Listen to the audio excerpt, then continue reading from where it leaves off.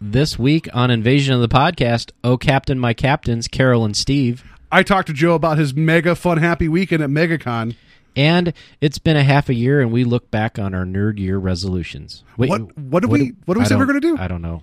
We bring you this special radio television broadcast in order to give you the very latest information on an amazing phenomenon. The arrival of a spaceship.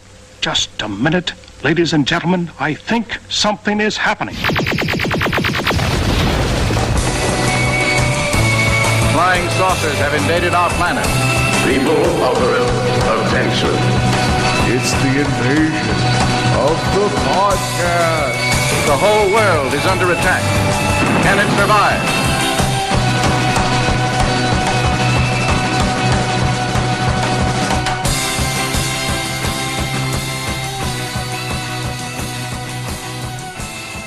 And welcome to Invasion of the Podcast, where we're taking over the world one listener at a time. I am Paul, stayed in my house all this Memorial Day weekend and played video games Stedman. And then to my left, as always, is Joe.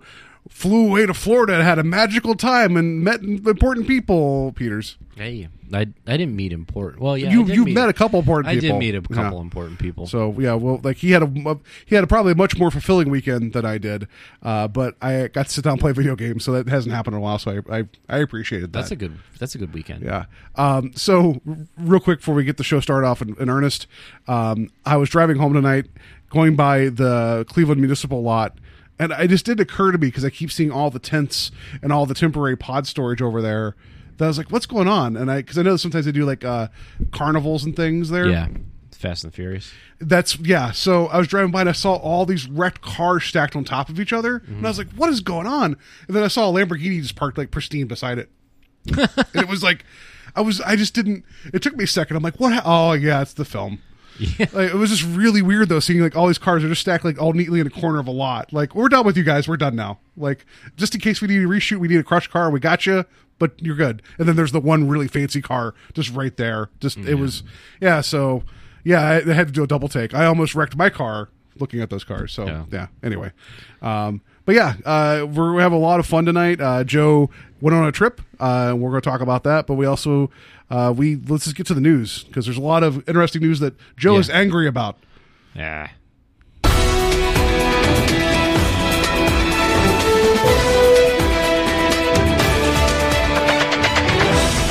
Good news, everyone.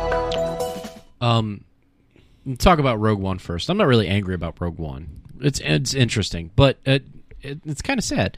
So Disney's confirmed that they're going to be doing reshoots of Rogue One, I think trying to scale it back from the darker tone. Well, so the way it goes, from what I understand, not that I'm a Hollywood insider, You're not? I'm not, clearly. That's my day job.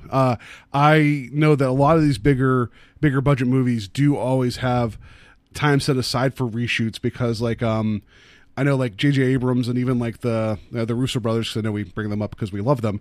They mentioned that sometimes as you're shooting these bigger things, like Abrams said when shooting Star Wars Episode 7, that you go through all this, you have all these people there, and you try to focus on everything. Then you get into the editing bay and be like, we don't have a shot of this guy walking out of a hangar. It's like, so you have to go back and grab some of this, or if you thought a shot turned out a certain way, you go back and reshoot it. So there's a lot of that baked in already, but this is different because the word is that some of the higher ups aren't happy with the tone of the movie, and they feel like it's a little off, which that could mean a couple different things. Yeah. And I'm not worried about it right now. But I also wonder, like, you guys hired Gareth Edwards to direct this. Like, what were you expecting? Right. And I also hate the fact whenever it's like when higher ups are brought in, because like to me it's like whenever I hear somebody saying higher ups are making a decision, it's like these top men. We have top men. Top men. They don't know crap about storytelling. They know about making money. Yeah. And that's when, it kind of gets convoluted. Yeah, and so with this one, it's like, if they're worried about the tone being darker, it's like, then it's mission accomplished. I feel like this is like, I know you loved Episode 7, and a lot of people did, and it was a fun movie, and it reset the kind of the stage for what's going on. Since this one's taking place between 3 and 4, and it's supposed to be like one of the more somber times in the Star Wars universe, I'm okay with it being a little bit more. It can still be a family approachable movie, with being a little bit more somber. I don't have a problem with this. And if it's a little bit more grim, I don't know, all your superheroes are just killed in front of you pretty much. Like all your super police are all now gone, and you got like a guy with a breathing problem running the universe and all his big walking machines. It's supposed to be a sad time, you know? Like, and like I think like episode 3 tried to like play with that a little bit, you know, like because I know some people, like I have a couple of friends who have kids, and you know, I ask them like, when did they see Star Wars? When are you introducing them to Star Wars? You know, like, and how are you doing it? And everybody always kind of gets like 4, 5, 6 out of the way, you know, and then they're kind of careful with that. But then like when it comes to the prequels, like 3 is always kind of like reserved for later, just because of its darker tone. And I can kind of see Disney being careful with this about that for that same reason, because like, you know, Lucas had a really good formula with Star Wars being so marketable to kids, because like Disney has to sell their toys. Mm-hmm. So if they have a movie and a franchise that's like, you know, built around that, then they're going to have to make that movie fit into that too. As much as we would like a really dark, gritty Star Wars film, like there was oh God, what was it called? There was a project that they were going to do. What was it? It was the game that Lucasfilm was working on, right? The Star Wars. It was like 3311 or something like that. Yeah, it was something. It was the. Oh shoot! I don't know what it is off the top of my head. It was more about the smugglers underneath. Coruscant. Yeah, it was supposed to center around Boba Fett and like the really gritty, ugly, dirty layers of Coruscant, and it was supposed to be an M-rated Star Wars game, and it was supposed to come out like right before Disney bought LucasArts and Star Wars, and then obviously when it did, you know, they scrapped it, but. Yeah, so I don't know. Like, I still think you can have a movie with a serious tone and still have, you know, you can have Mini Bothans dying still because it has to happen. You can, and you know, the whole big thing right now is that this is how you bring Vader back to a new audience and make him awesome. Everybody wants Vader back, and just when I saw the AT-ATs walking on like the shoreline fighting, I got really excited, like, because this feels like Gareth Edwards said he wanted to make this more of a war movie, and I think you can still do a war movie in the context of Star Wars and still raise the stakes and make you care about the characters and not have to have a joke every 5 minutes. Like, I think you can do it and still make it an approachable family film, because this isn't going to be an R-rated Star Wars movie. We know that. Yeah. And I don't know. Like, if it's not testing well because the movie itself isn't like paced well, or something isn't clear, like that's different, you know. I don't really think it's in testing. I think it's just the people that the top men were like, this doesn't vibe well with like the other stuff we have planned for this franchise. Well, and also like if you judge this based upon Gareth Edwards' other 2 movies, which is Monsters and then Godzilla, which I liked both of those, but they also both felt weird, in the sense that Godzilla was trying to be like a love letter to like the original King of the Monsters and things, where it had some ridiculousness, but it tried to be really earnest, and it was like the pacing was a little odd, and you didn't see the monsters in full till the end, and that was all great.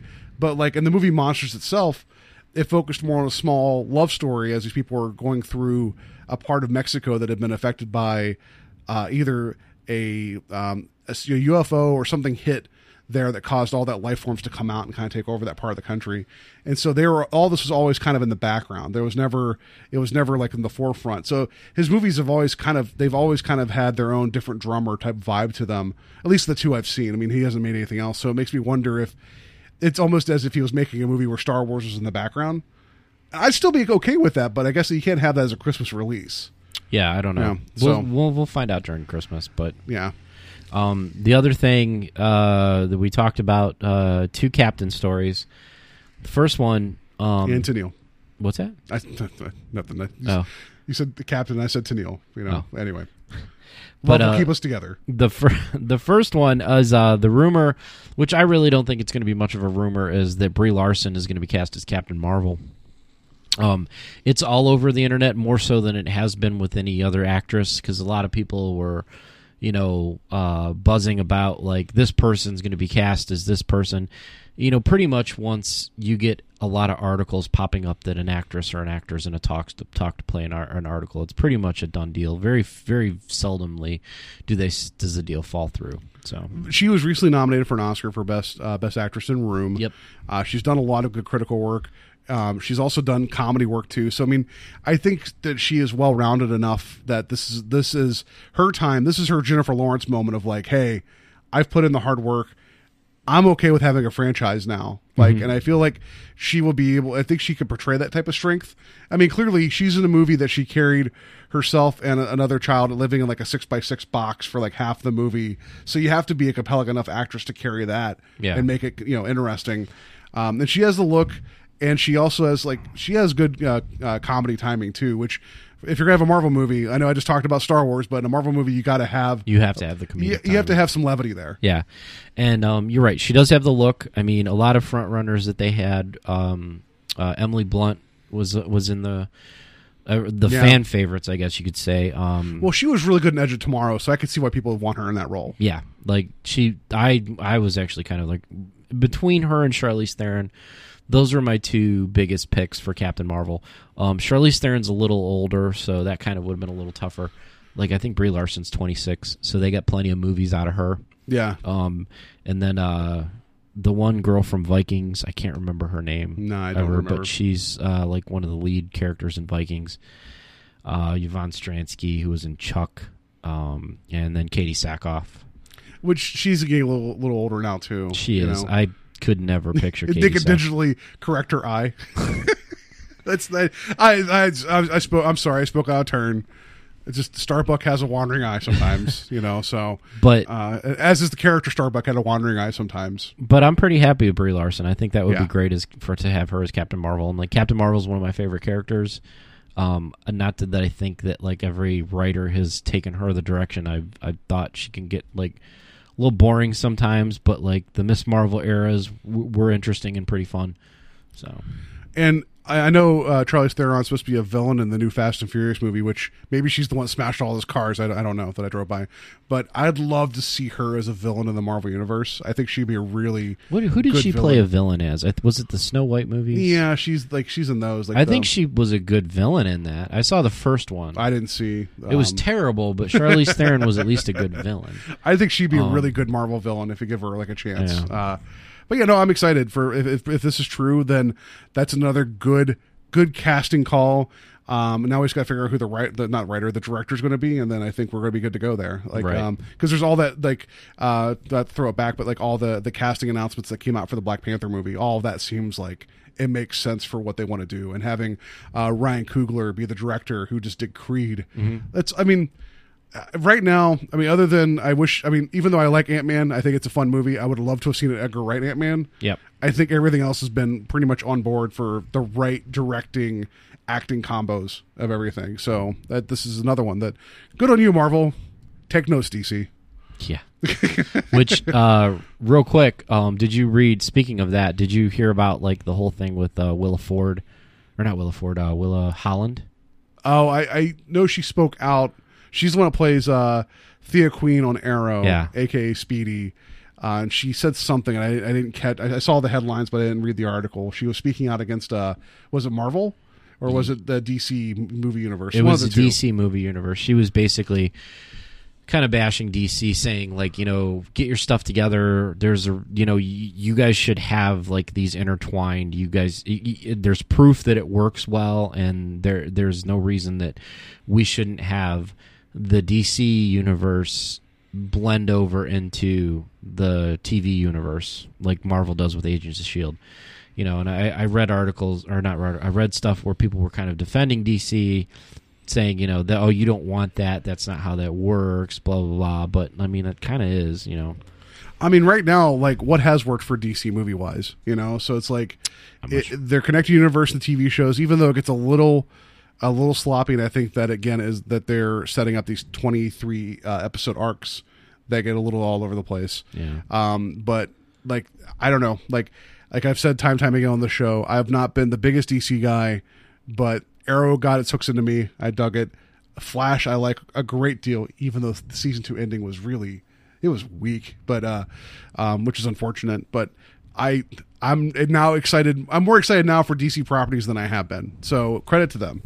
So anyway, so last bit of news, the last Captain news is Captain America has come out. You can hit spoiler alert. Oh, Spoiler alert! I was going to hit my dun dun dun button, but I lost it. So Captain America, Steve Rogers, was revealed as a sleeper Hydra agent in the first issue of Captain America, Steve Rogers, that they rebooted. And Joe texted me anger-filled text messages. Anger-filled text messages. I've since calmed down quite a bit. But like it to me when I first heard about that, like at first I was kind of angry because it's like, you know, Marvel has done a ton of progressive changes to their comics and their characters, which I'm fine with, and this doesn't even fall in line with that. My problem is like Captain America has always been a like iconic, uncorruptible figure. It would just be like he would be a secret Nazi sleeper agent. Like you can't have Captain America be that, right? You know, and I mean, like at first I was like, how do you take the uncorruptible and then corrupt them, and then like, you know, have everybody be okay with that? Like, you know, there's been storylines, you know, obviously where Tony Stark's been like a dick and he's been kind of evil. You know, there's storylines where like, you know, everybody's kind of like working against somebody else, or like even Spider-Man, when the Superior Spider-Man, like it was hard to read that year and a half arc of Superior Spider-Man where Dr. Octopus was inside Spider-Man's body and kind of being like a pseudo anti-hero good guy, but he's still a bad guy. Mm-hmm. You know, like, you know, that was kind of like weird, and it's like, is this the Spider-Man we're going to be stuck with? But like with this, at first I was kind of like, you can't take Captain America, because Captain America's always been the guy that does everything right, or wants to do everything right, and then turn him into like a terrorist, a sleeper terrorist. The only thing I could think of is that they're going to play with this for like, you know, 6-12 issues, and then it's going to be something where he had to ingrain himself in so deep to root out a bigger problem. That might be the obvious choice, but it's like you got to like, there has to be like a built-in like reason for why he did it, you know. Well, that's the thing, is like everybody's like screaming at Nick Spencer, who's writing Captain America, and they're like bashing. I mean, there's hashtags "Not My Captain America" out there, and all this other stuff. But like, because you know, like because the social media has to speak out on a character that's fictional, right? Anyway, but they need to let the story pan out. Hashtag not my Joe. Let's see where it goes. I mean, like even Stan Lee at MegaCon, he had a panel I didn't unfortunately get to go to because it was on Thursday, and I'll tell you about what was going on Thursday. I didn't go Thursday, but so he had a panel on Thursday, and somebody asked him, they're like, "How do you feel about the way that Captain America is portrayed now?" And he said, he's like, "I think it's a great story." He said, "I wish I could have came up with it." He says, he's like, "That's a good creative storytelling." He says, "It's crazy, and I don't like the idea of Cap being Hydra, but it's a great story." And he's right. You know, that everybody, it makes everybody angry, but it's still a compelling story. And there was someone speaking at Twitter, I saw one of the responses was like, someone was like, the world's losing their mind over a comic book, so that's good that someone's talking about a comic book, not a movie. Basically meaning that this one issue of this Marvel comic is getting a lot of heat right now, good and bad. So Marvel knew what they were doing, and good on them. You know, this is definitely a good, like, as much hate mail he's probably gotten, this is a good boost for Nick Spencer. I mean, he's not a bad writer. If he sticks the landing, then it'll be a good move. But Marvel needs more. Marvel's got a really good stable of writers, in my opinion. They're not all like gems, but like there's, you know, they've got their, you know, I'm a big fan of Bendis, obviously. I'm really starting to love Jason Aaron. He writes a lot of good stuff. Nick Spencer's not bad. Rick Remender has his hit or misses. Same thing with Dan Slott. Like it just kind of like varies, but you know, and who is it? Joe Dugan is writing Deadpool right now. I really like him. But like Nick Spencer, this is kind of make or break him, I think, in Marvel a little bit.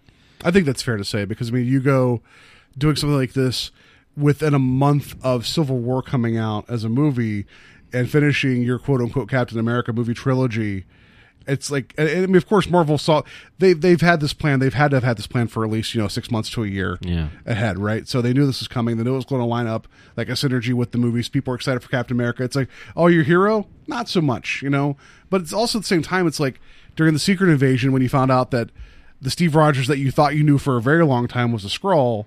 And it was a sleeper agent there too, So this isn't the first time that people that you've cared about have been other things. There's like a list of continuity problems I have with it. Like recently they just ran Original Sin, where Nick Fury was able to kill the Watcher, who is this cosmic being who is super neutral and he basically observes everything.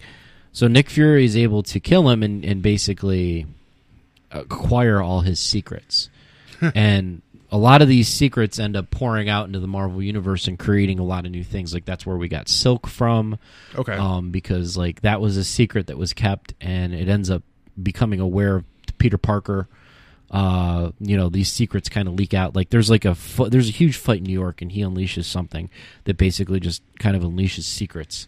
Like it's kind of it's just like it's like a 16-year-old girl like on her phone, just going and just trash talking to everybody. It's like you guys don't even know. But like imagine it like a #secrets. grenade, and he drops it, and then like all of a sudden like Spider-Man has his epiphany that somebody else got bit by that spider. I didn't even know about that. So then he goes to investigate it, and that's how we got Silk. He apparently whispers something to Thor, and that's how Thor loses Mjolnir, and that's how Jane Foster has it now. Oh. So there was a secret he had that he told Thor that made Thor unworthy that nobody knows yet and hasn't been revealed. That more people like Tom Hiddleston. So there's got to be something that there's somewhere that Nick Fury finds out and discovers that Captain America was a Hydra sleeper agent or he was brainwashed. So he would have known about that. Not saying that he would have interjected. But, there is that. There's also the fact, if we're, speaking of Mjolnir, like, Captain America has picked up Mjolnir. I feel like if he was somehow a Hydra sleeper agent, brainwashed maybe, but I feel like that would still inhibit him from picking up Mjolnir. So I feel like, of course, there's some continuity. Yeah, there's some things. And I mean, there's times when he's fought Red Skull. I remember there was a time when he destroyed. They weren't punching each other; they were just high fiving aggressively. You just didn't know it. Well, there's like this, I'm coming at you. I'm high fiving you. Way to go, bro! Yeah, Hail Hydra.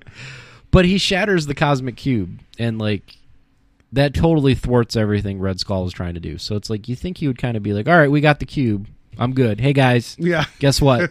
We're on the same side. We got this box now. You're all screwed. Later, Red Bro." Yeah. So I'm. That's why I'm saying like I'm not as mad as when I initially was, but like I'm still kind of like this needs to pan out. Somebody needs to explain this, and if they're going to stick with it, they better have a really damn good reason to. If I know anything about all the hours of wrestling I've watched recently, is that you have your baby faces, then you have your heel turns, and it's all about that momentum and knowing when to turn from face to heel and vice versa. So right now, Captain America. He 75 years though of being a baby face, and now here comes the heel turn.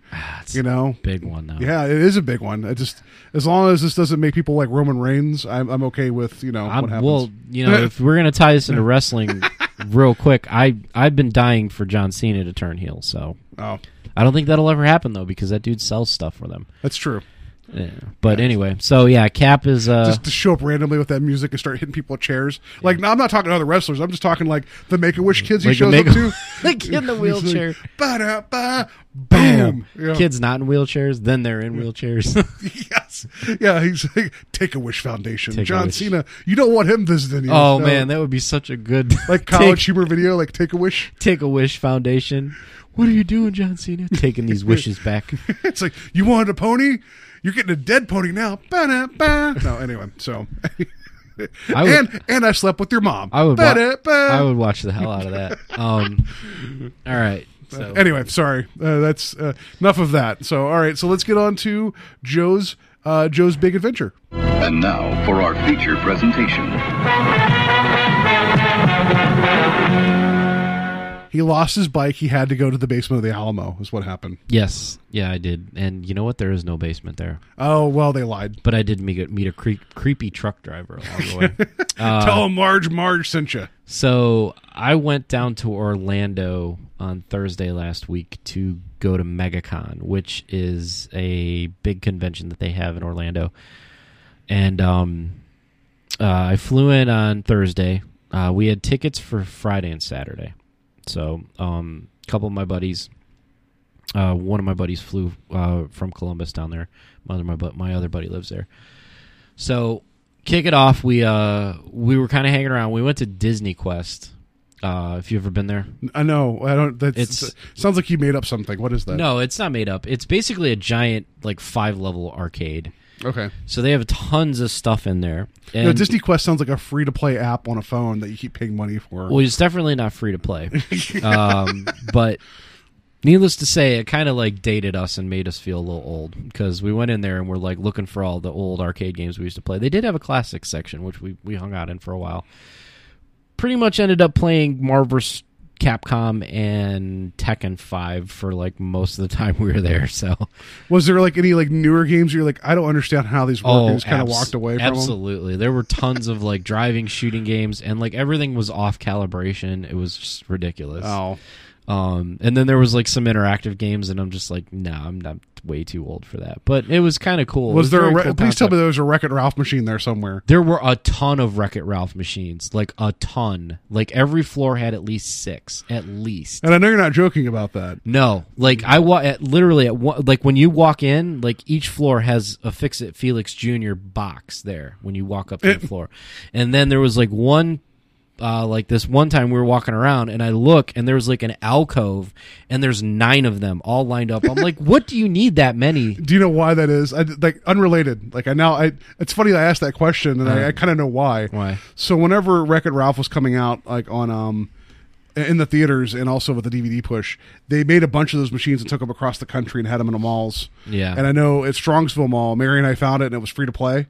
And we're just we were tickled the entire time. And the thing is, it came pre-smudged and messed up. It looked like kids had just jammed their faces on this thing. And it was it looked like a game machine. It looked like a tower or a cabinet from the 80s. It was amazing. No, but they had a lot of Fix-It sounds like they called them all back there. in. It's here you go. I guess we're just going to have them all on Disney Quest. But it was kind of cool. I mean, it's $45 a person. And you pretty much can play all day. I mean, if I was younger, probably... So it's free to play once you go inside? 16, yeah. Okay, that's good. You just keep playing. If I was 16, I probably lost my mind in there. But it was something to do. And then we hit up X-Men Apocalypse Thursday night, which you can hit spoiler alert. Spoiler alert! I enjoyed it. I thought I'm going to go over X-Men Apocalypse here real quick. So if you haven't seen it, that's why I hit the spoiler alert. I'm gonna leave the room. No, I don't really. No, I don't know. I'll watch it, but I don't know. Days of Future Past was good, but I would put it on par with Days of Future Past, but not First Class. First Class was so good. It was about as good as Days of Future Past. Okay. They did a lot of things right.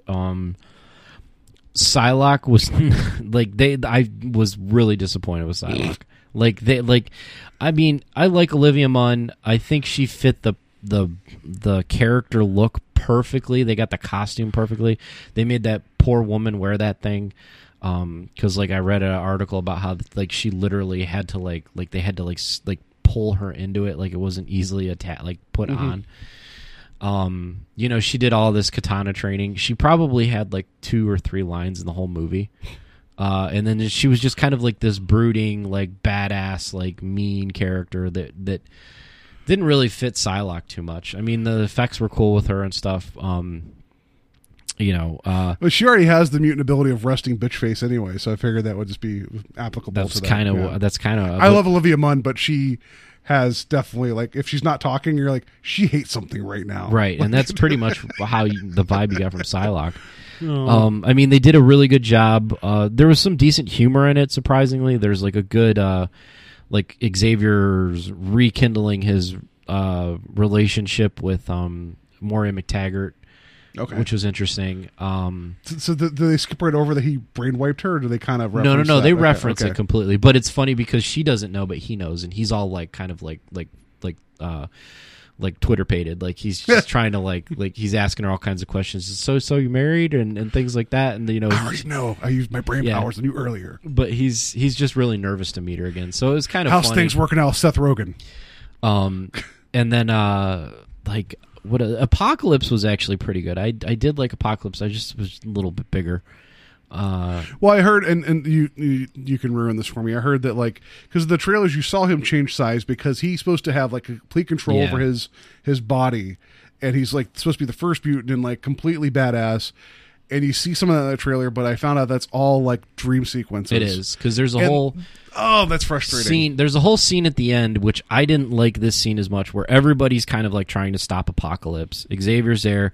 He's basically using Xavier as a battery to contact all living life forms, and like you know how they try to do the plot with Cerebro killing everyone. Yeah, next two. Yeah, he's basically Apocalypse was trying to do that, and so he was fighting with Charles in his mind. But then he was also physically fighting the rest of the X-Men outside. Okay. Which I kind of had a weird, it's like, man, you got to have a lot of split concentration. But, like, Apocalypse seemed to have, like, an answer for everything. Which he should. Yeah. Like, anytime his eyes turned white, it was like, he's like, I've got a power to over-counter that, or I can stop that, or I can do this. So, like, he had, like, some set powers that he did, like his teleportation and, like, enhancing things and things like that. Quicksilver stole the show again. Amazing Quicksilver scene. Like, I love Evan Peters' Quicksilver, and it was funny because like when we went to the theater, we got lanyards, and I was like, I gotta get the one with my relative, and they were like, what? And I'm like, yeah, it's Evan Peters, and we're related. We're totally related. We're totally related. Totally related. So but the scene was really good. Like they I can't remember what song they put it to, but it's kind of like he saves the day. Like something happens, like there's like a catastrophe with all the X-Men, and he basically shows up like right as everything's about to like just go to hell, and you see like time freeze, and he looks around, he's like, huh, and then the music starts, and he just starts going through and like saving everyone, and it was really cool. Well, because like the time in the bottle sequence in Days of Future Past was the best sequence in that movie, when he's going in and saving Magneto and going into the kitchen and moving all the bullets and listening to Time in a Bottle, and it's like, it's so good. It's so good. Like I think I told you whenever I showed when Mary and I went to go see Age of Ultron, and I was like, yeah, that Quicksilver, he was okay, but I was like, I'm just going to show you this one scene, and she was just smiling the entire time. I'm like, that's what I'm talking about. So yeah, I'm glad that like, how did they get him so right but not anybody else? I don't understand that. Yeah. That was probably one of the best scenes. The Wolverine cameo was a lot better than what I expected it to be. They do go to Alkali Lake because like Stryker shows up, he grabs a bunch of mutants, which is kind of almost like completely off from the whole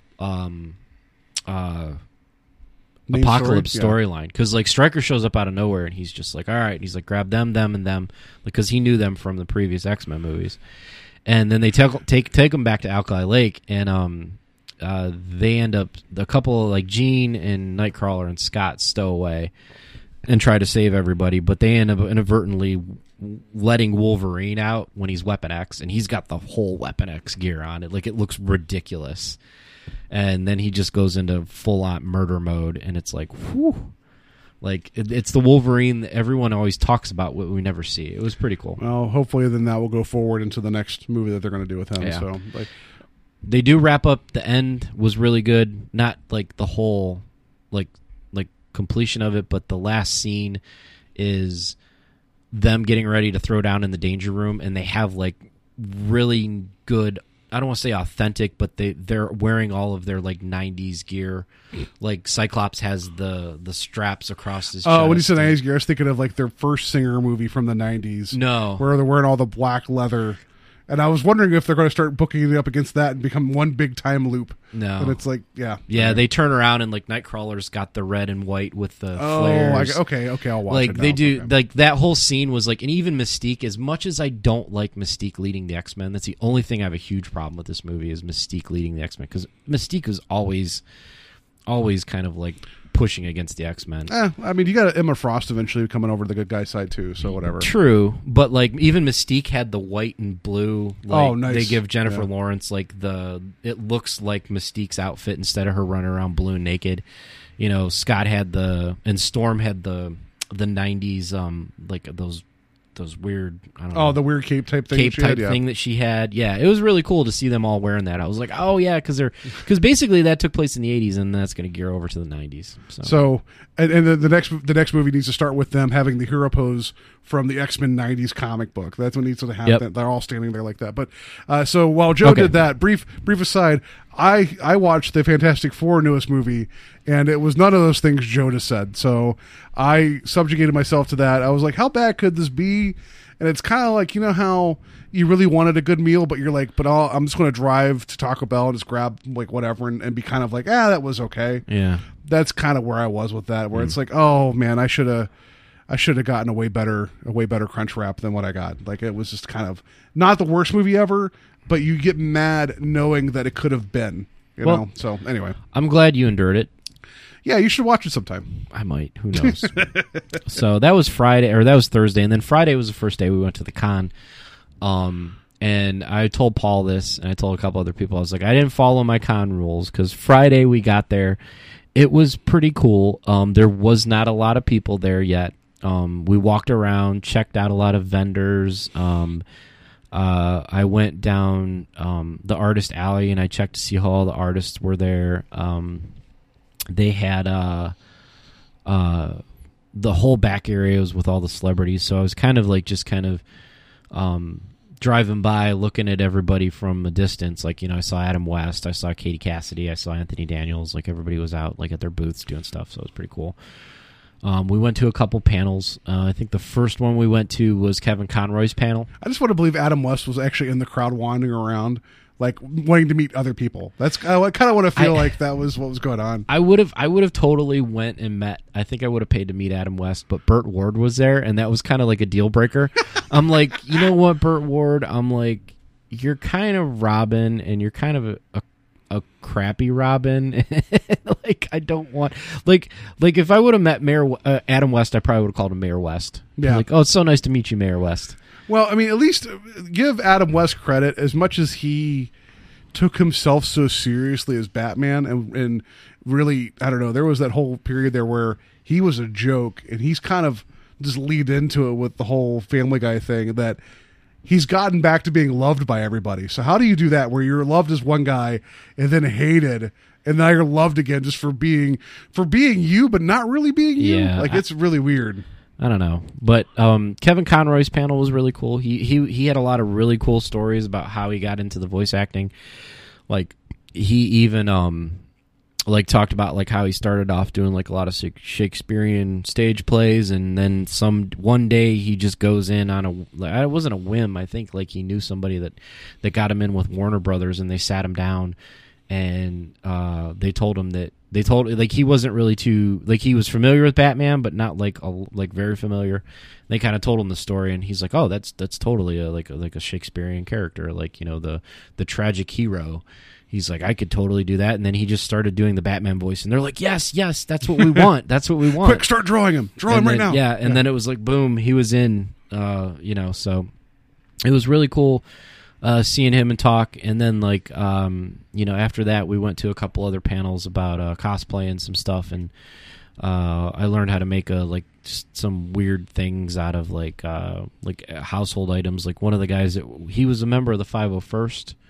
The Star Wars fan group, the Stormtroopers that you see at all the events. But he works at like Lowe's, so he was like, dude, when I'm at work, I just look and I'm just like, you guys see like PVC pipe and different tube fittings? He's like, I see scopes and lightsabers. And he showed us like how he made all these different lightsabers and different guns and stuff like that with just pieces from Lowe's, and it was kind of cool. Do you think like his bosses are cool with him or not cool with him? No, he's like, it's at Lowe's where he's like, all I see is Star Wars stuff. It's like, come on, Bill, we need to move that. He's like, no. And he's just like making lightsaber noises with the pipes and everything while it's there. It's like, could you just move the pallet of wood? Like, he did say that, like, over to Endor. Like, I don't care, just take it over there. It's fine. He went into. He said he did go into one of the Home Depots, and he was like getting like PVC pipes for stuff, and the guy that was helping him, like, obviously he told him what he was doing, but the guy still in his head was like, well, these don't go together, and he kept getting mad at him because like he was getting like these pieces for stuff, and this guy was just like, but he's like, you don't want that, and he's like, no, I do, I'm trying to do this, I'm not. He's like, but those parts don't go together, it was just like, he's like, your house it's going to be a shitty house. Yeah, that's basically what this guy was like. He's like, whatever, your project's going to fall apart, like. So it was kind of cool. Funny. So And then that's about like all we did on Friday, because a lot of it was like walking around checking out the con and stuff.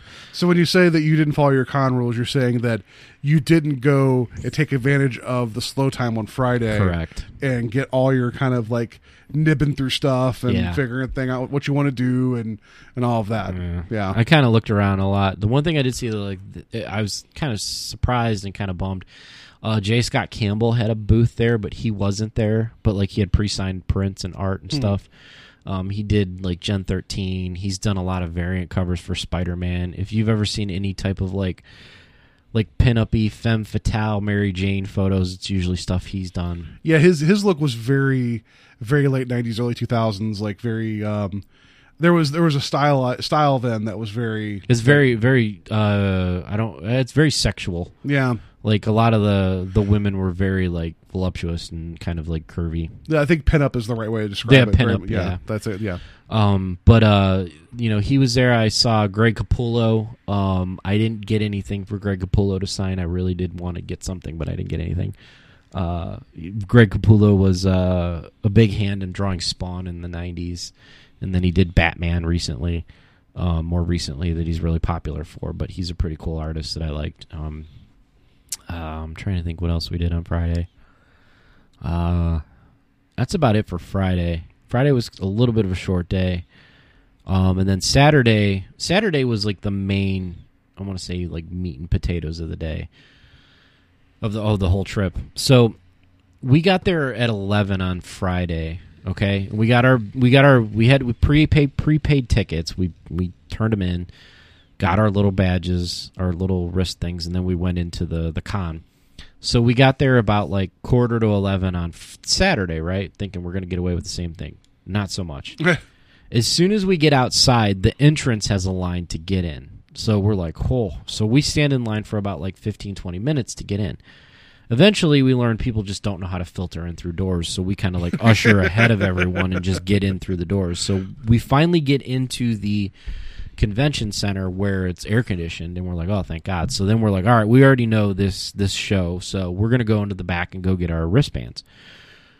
There was easily probably like a few thousand people still waiting to get their wristbands. So Wow. they started filtering us in to this part of the convention center that was vacant, and they had like a good quarter of the convention center room filled up and full of people, and it was so disorganized because they had a group of probably about maybe 300 people in the middle, and then they started lining up a bunch of people against one wall, and then they had it curve around, but then there were like people in the center, and it looked like a bad game of like Centipede Or Snake. yeah. It was just like terrible, and then they moved us closer to the one door, and then they started another line on another wall, and then these people are still in the middle. So then like they start moving these people out of the middle, and where everybody's standing there complaining. They're like, I can't believe that they've messed this up so bad. And slowly but surely they're filtering people into the area where they were giving out the wristbands or giving the wristbands. People that didn't buy tickets, pre-buy tickets, were getting in sooner than everyone else, because they would just go buy their tickets in a shorter line, and then they'd get their badge or their wristbands right there. So like I was watching people walk in costume, and then like 20, 25 minutes later, they would be walking back out to go get them. Like, we're like, what are they doing? Like, why are we being held And here? by wristbands, you're talking about like the meet and greet that you had for No, Stan I'm- Lee, or I'm you're just talking about this like just to get into the con. oh wow, I Like, thought, we stood and waited for an hour and a half on Saturday just to get inside the con. It was a mess. I thought your wristband was good for like both days, or was it not? No, it wasn't like Oh. what we did at Wizard World. We should have done that with an all weekend thing, but we didn't. We did individual days. Okay. So I misunderstood. Like, I would have been so mad. Like I would have been just fuming. And of course, you texted me at the time, and I'm just writing back stupid things to you because I thought you were in line for like Stan Lee or something. I wasn't. Sure. I was So in line. I was just being a dick all the time. I'm like, I was at the food court at the mall, like, you know, obviously like anger eating my my food after Fantastic Four or whatever. You know, like I was in line just to get into the con. So I finally get into the con, and my two buddies, they met up with one of my other friends, and he was doing some Funko Pop stuff. And I was like, I'm gonna go start getting my stuff done. I'm like, you guys go do what you got to do. I'm like, I need to get this stuff done because this is technically the last day we'll have. So I shot over to the CGC. I went and got one of those guys, and we went over to Mike Zeck's table. Mike Zeck drew Marvel Secret Wars back in the 80s, responsible for creating the black costume that Spider-Man wears with the white spider on it. And the CGC is the comic rating, but the CDC is disease people. So no, CGC. We talked about them last week when Joe had his books graded. So you need a witness from them to verify that he signed it. Yeah. So he came over with me. I had him sign it. It was kind of weird. Like I said hi to him. He didn't really make a lot of eye contact. I thanked him for signing the books. I said it was, I'm glad he worked on Secret Wars so that we could have the black costume. It's one of my favorite costumes.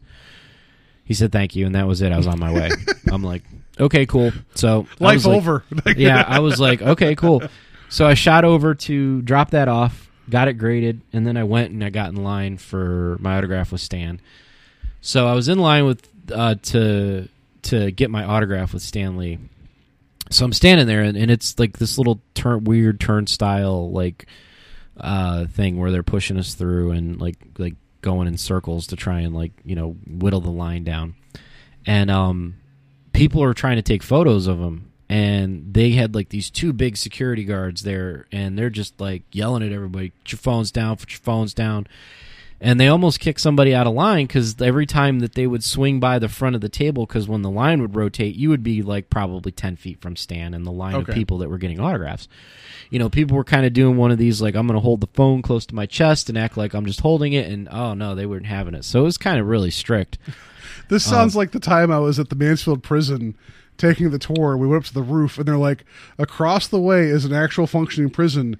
If they see your phone out, they will come over and confiscate it from you, and you will not get it back, because they didn't want anybody taking recon of like the different prisoners in the yard. Sounds like the same level of security. Like, it's very scary. That's what it was.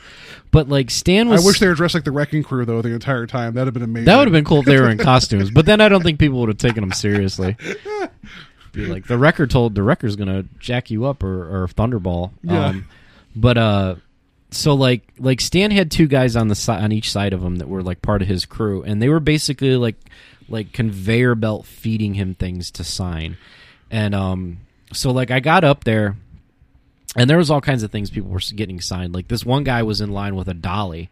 I'm like, I don't even know what he's got in this box, like all wrapped up. So like it turned out it was like a Captain America shield, like a legit big Captain America shield. Okay. And he had Stan sign the star. I saw another guy get his tattoo signed because he had a calf piece. Okay. And Stan signed it. And I'm assuming he went over because there was a whole section here where they had like tattoo artists. Like that was one thing they didn't have at Wizard World that was a little different. Is they had a lot. They of did that artists. the year before, but not this year. Okay. They had like the tattoo people on. They're like the whole booth of them. Yeah. But yeah, so they probably got rushed over and got it. He got it signed, by Stan, which was kind of cool. That's kind of cool. Yeah. And then so then would you misspell your name on purpose if you did that though? Someone's like, hey, sign this for my tattoo, and been like, oh, Stan B. Oh. Oh. Damn it, he got me. Well, it's permanent.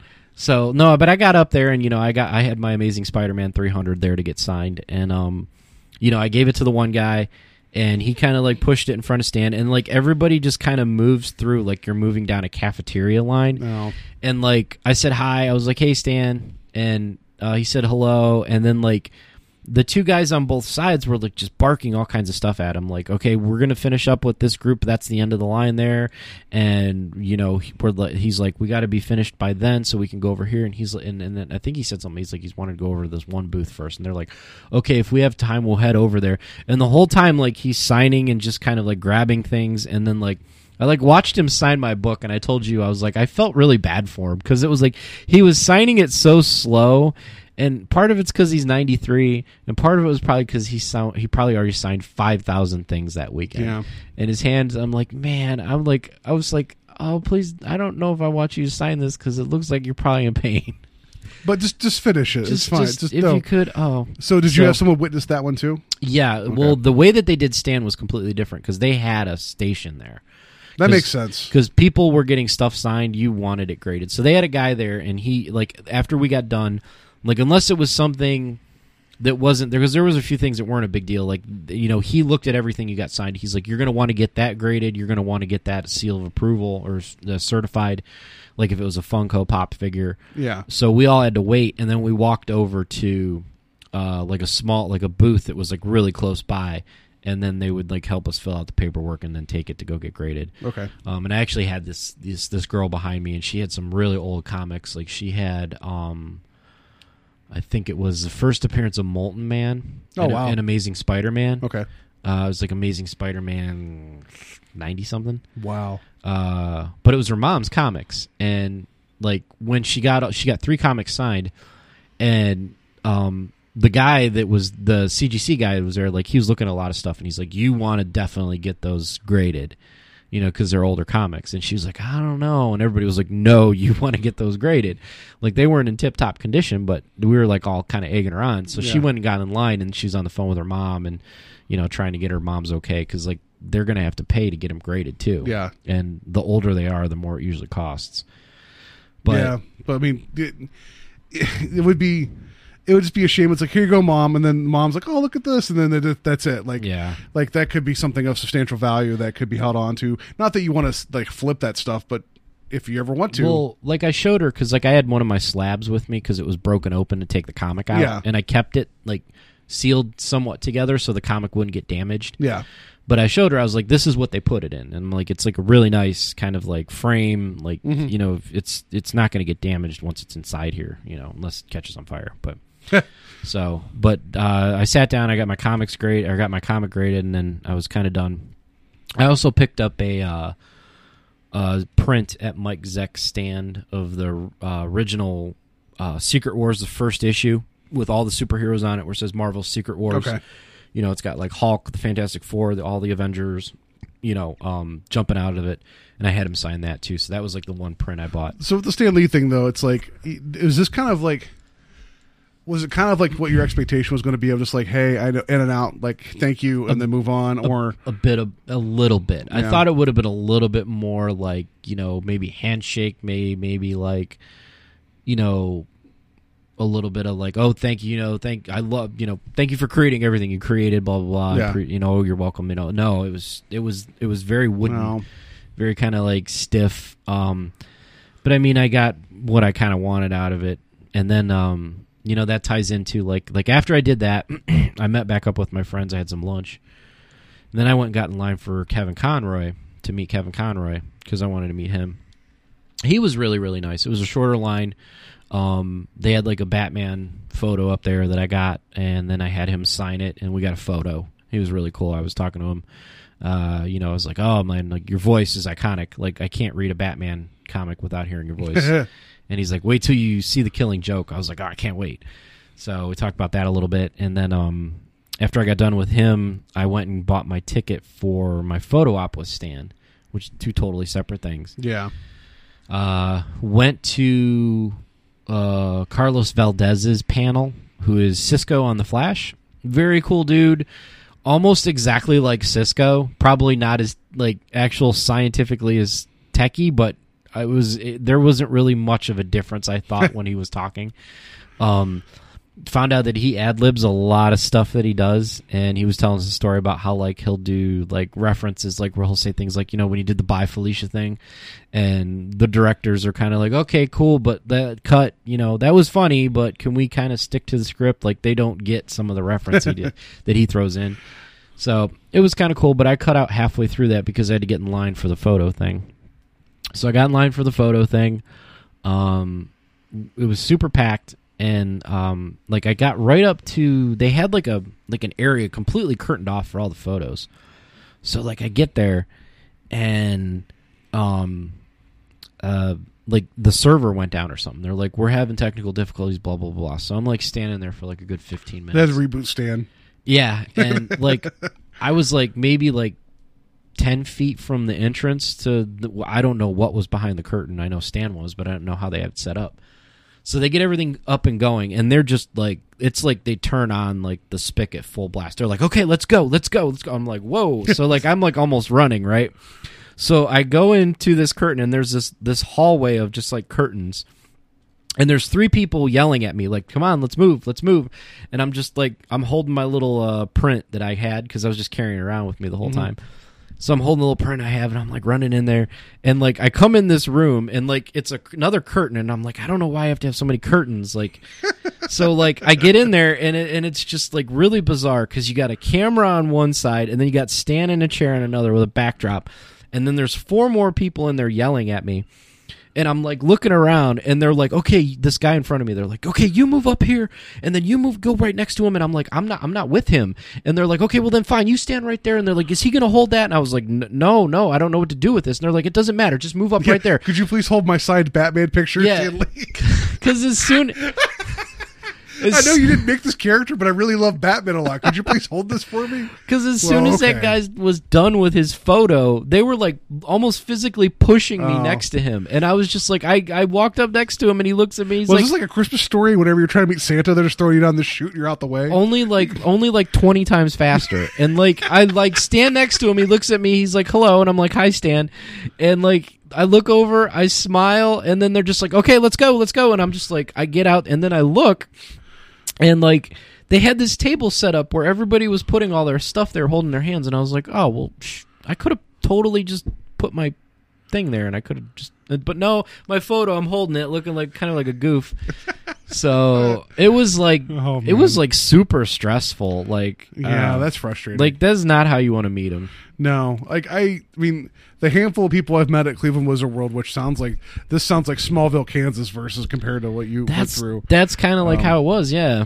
Well, we'll have to ask friend of the show Tim how it was when he met Chris Hemsworth for his photo op. I talked to him, and like, because we went out to lunch after he got his photo with Chris Hemsworth, and the way he described it was kind of similar. They just like walk up, snap, go. I don't know if I would ever want to do that. Yeah. But I was done after that, and then I think around that it was like 6 o'clock. So I was in line like all day. Wow. Saturday. And then we were like, hey, let's go to Jay and Silent Bob's thing. Orlando. That's where you're at. Orlando, Florida. So we went to go get into that, but then it was like $35. It was the only panel type thing you had to pay another ticket price for. So I was like, forget that. So went home, and then the next day... had to take my one buddy back to the airport, and we went back for like 3 or 4 hours to the con for Sunday. And I looked at comics a lot, and then I went and got some photos done with some of the stuff with the 501st, and I was done. So you also said like you forgot the most important person that you saw in passing, and that was Miss Laurel Lance, the Black Canary on Arrow. Oh yeah, Katie Cassidy. Katie Cassidy was there. I saw her because she was next to Christopher Lloyd, but his whole area was cleaned out because he went to his panel. So you could kind of like the whole time there was almost no way you could see most of these people because there were so many lines of people. And like I saw her signing stuff, and then like then there was another time where like they were finishing up her photo op, but that was about it. I mean, she's like your favorite character. And your favorite actress. Yep. You know, just like when she was signing stuff, was she breaking into tears every single time? Was she like crying every time signing something? Okay. Yeah. I just wanted to make known on record that you saw your favorite character from Arrow and you didn't go and approach her. So. No. I think the only person from Arrow I maybe go talk to would be I would go talk to Stephen Amell or Diggle. What, John Barrowman? You wouldn't speak to him? He was there. But okay. So you did. I mean, I would. I didn't go talk to him. No. Well, okay, fine. I'm just saying, like, he was awesome. Like, he's Malcolm Merlin, and also Captain Jack Harkness. Yeah. No, I didn't go see him. And then Billy Piper was there. So was Michelle Gomez, who played the Master in the new season. Oh, I've yet to get. Oh, that's actually a good tie-in to the stuff we're going to talk about in a second. Yeah. So anyway, it sounds like you had a good time at times, but a frustrating time at other times. Overall, I'm happy with the experience. Okay. Like, I'm glad I got to meet Stanley and get him to sign something, even though it was very, like, kind of not organic in a sense, you know. Yeah. One of the guys that I was waiting in line with while we were trying to get our stupid wristbands was, he worked at a restaurant. He's like, oh, I met him yesterday, and he's, like, showed us pictures that he came to the restaurant. And I'm like, see, that's how you meet somebody. Yeah. You know, but... I mean, so far, so Wizard World Cleveland was your first like con experience, right? Mm-hmm. And then so this is like your first big con experience. And I know you said you were kind of excited about Wizard World Cleveland, that you wanted to go do more of them. Has this still kept you interested in going, or are you now going to be a little bit more? No, I enjoy them a lot because, like, one thing I do enjoy is I do love shopping for comics there, and you've experienced me going into the different comic areas. I don't know what you're talking about. Because I could browse in there for a long time, and it's funny because like I went into a couple different ones and I was like pricing stuff, and like me and my buddy were in there, and I was like, that is way overpriced. Like I don't know who in their right mind would buy that right there. Like I think it like he had an Amazing Spider-Man 300 at a 9.2 grade. Mine was a 9.4 for like $450. No big deal. All right, yeah. But it was like $450. I'm like, you could find those in eBay for like $300. Wow. Like, you're right. That from what you've told me, like with your pricing of those books, that's excessive. Yeah. And there was just some that were just kind of, and then there was a few that were like misconstruing, like you get 20% off this, and I'm like, that kind of almost just brings it back down to the price that it should be. Yeah. You know. So, but there was one place there. It was called Colossal Comics, that had the last day of the con, like their booth was like 75% off. Like they're basically just trying to clean everything out, and like unfortunately everything was cleaned out when I went to look at it. Like there were some trades in there that I might have picked up for like 75% off if they were there, but no. So okay, overall good experience. Please let us know on our Facebook page, Invasion the Podcast. Let us know if there's any con experiences that you guys have had that you've enjoyed. I know friend of the show, Steve King of the Silent Slasher, he got to meet Robert Englund, and he has a really funny story about the time he met Robert Englund. So I won't tell it now. Hopefully we'll get him on the show and he'll tell it at some point. Didn't he tell it on the cast? Did he tell it? Maybe he did. I thought he did. He's told it to me. I don't know if it was in front of an open mic, but if he has, go back and listen to it. If he hasn't, we'll have him on the show and he'll tell it then, or he'll tell it again. I don't know, but he had a good story about that. Let us know if there's anybody that you met that's awesome, had good experiences at conventions. Also, we are on Twitter at Invading Podcast, and also invadingpodcast at Gmail. Write us a letter. Let us know the stuff. What you guys liked, didn't like. You could also send us voice memos in the Gmail. So, like, if you want to call in, quote unquote, you could do that. You know what I should have done? I should have used the Bruce Campbell method. Oh. Yeah, I should have found an angle. You should have found an angle. Should have found an angle. I should have done a little research. Should have found an angle. I doubt. You know what? Even if I would have had an angle, I probably couldn't have talked to Stan Lee for that long. Maybe Kevin Conroy or Mike Zeck, but yeah, the Stan Lee would have been tough. I could have had a really good angle with Greg Capullo, because Greg Capullo created the Creech, and I remember when McFarlane toys were really blowing up, they made a Creech figure, and I bought that thing because apparently there was internet buzz about how that was like so unique, and I had that damn thing for like probably 7 years in the box, and I don't even know where it is now. And if I still had that damn thing, I probably would have had him sign it. That's funny. Yeah, you gotta have an end. You gotta have an end. That would have been mine. I would have been like, Greg Capullo, I had a Creech action figure that I never opened, and I don't know where it is, but I wish I could have signed it. Like when I met David Naughton, my end was, you have terrified me since I was a small child. Not really an end, but just a statement of truth. Yeah. So, all right. So moving on, we're going to wrap up things here. I don't have a good button for this, but talking about our resolutions that we made at the beginning of the year. Hooray! Hooray denied! We were all excited, and now we're going to face up to what we have not gotten to. So Joe doesn't remember what he said he was going to do, so I'll go through quickly. Which probably means I didn't do it. Yeah. One, you said read more DC Comics. Which I have not done. Yeah. You would like to start playing an MMO again, is what you said. Does the Division count?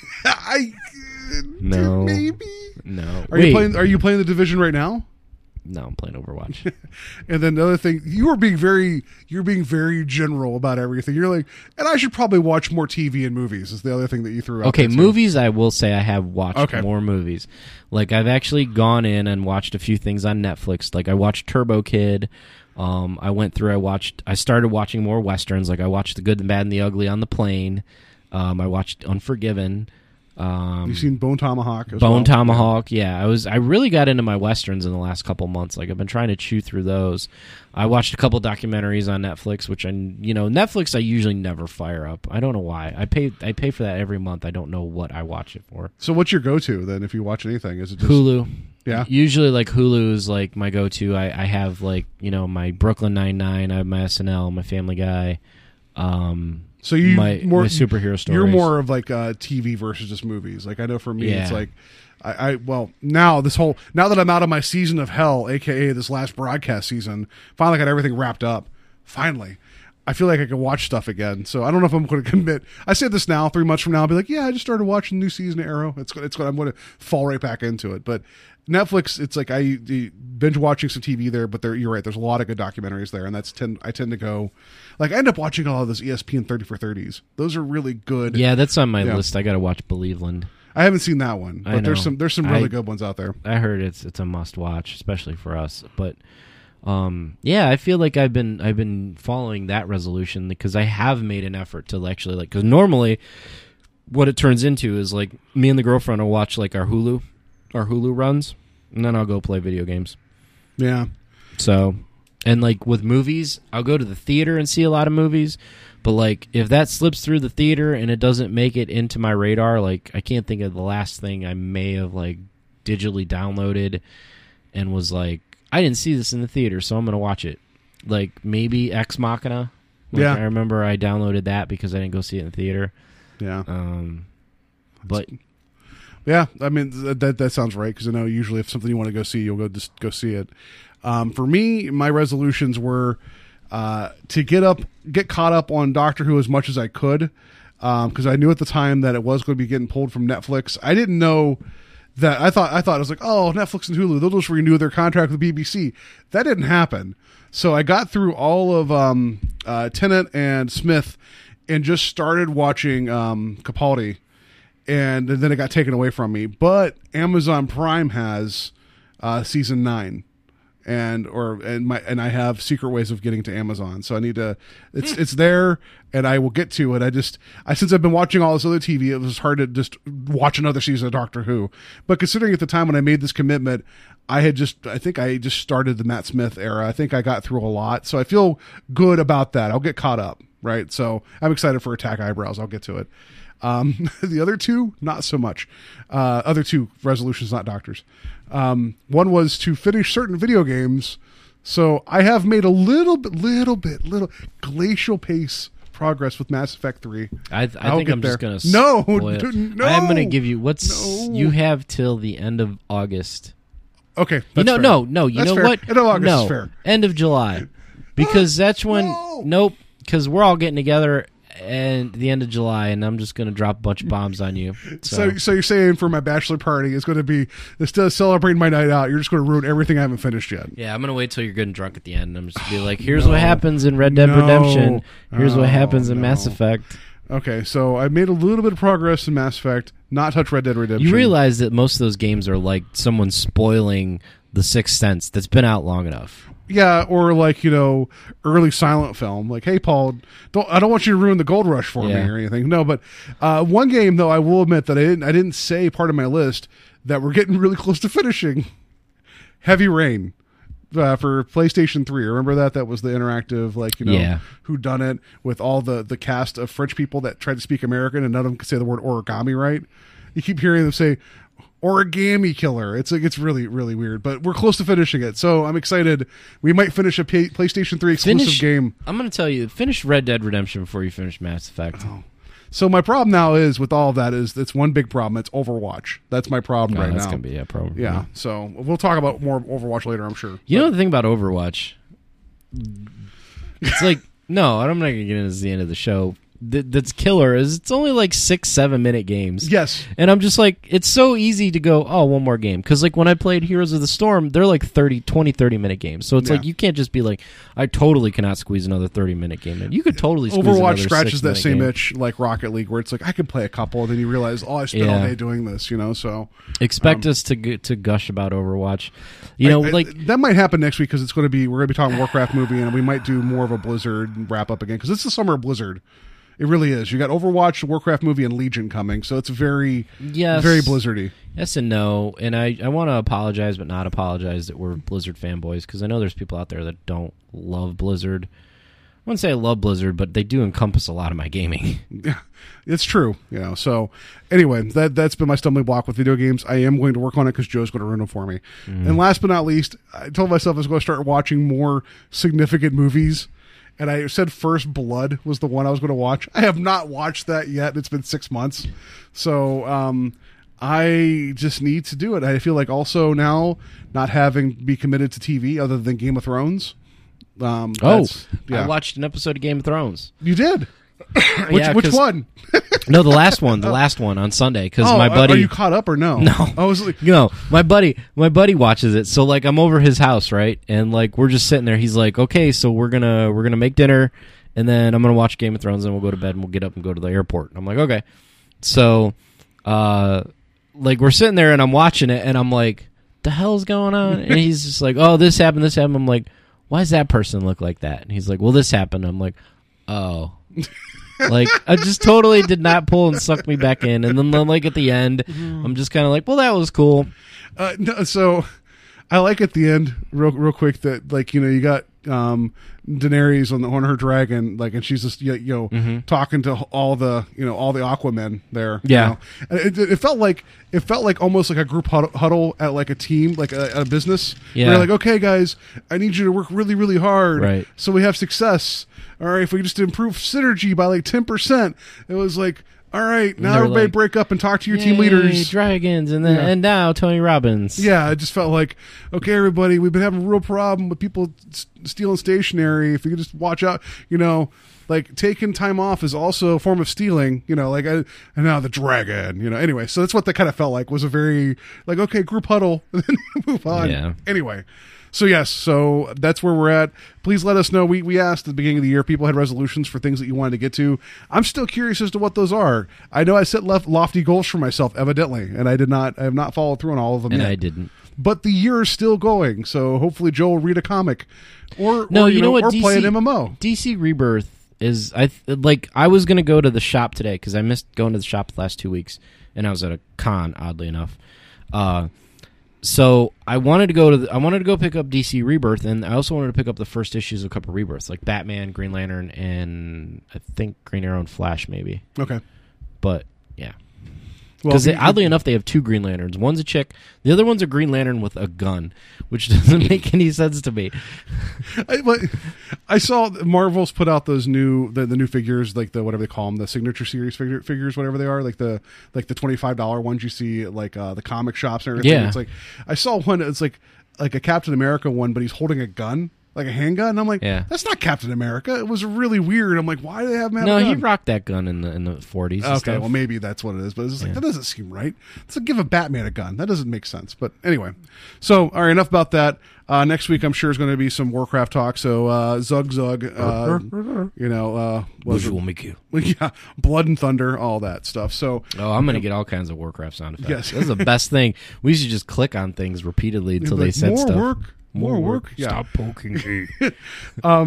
So please, if you guys don't know Warcraft, we're going to punish you with all our Warcraft knowledge next week. But in the meantime, have a safe week. And I don't know.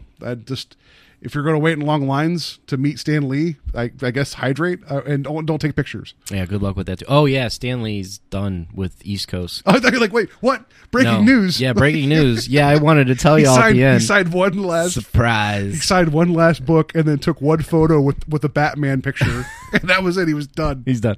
No, yeah, he's done. This upcoming October New York Comic Con is going to be his last con, except for anything on the West Coast that's out in Sacramento, San Diego. So Joe just wants to let you guys know on the way out that he got to do something that you guys aren't going to get to do. So maybe I was just trying to tell him to get in there before it's too late.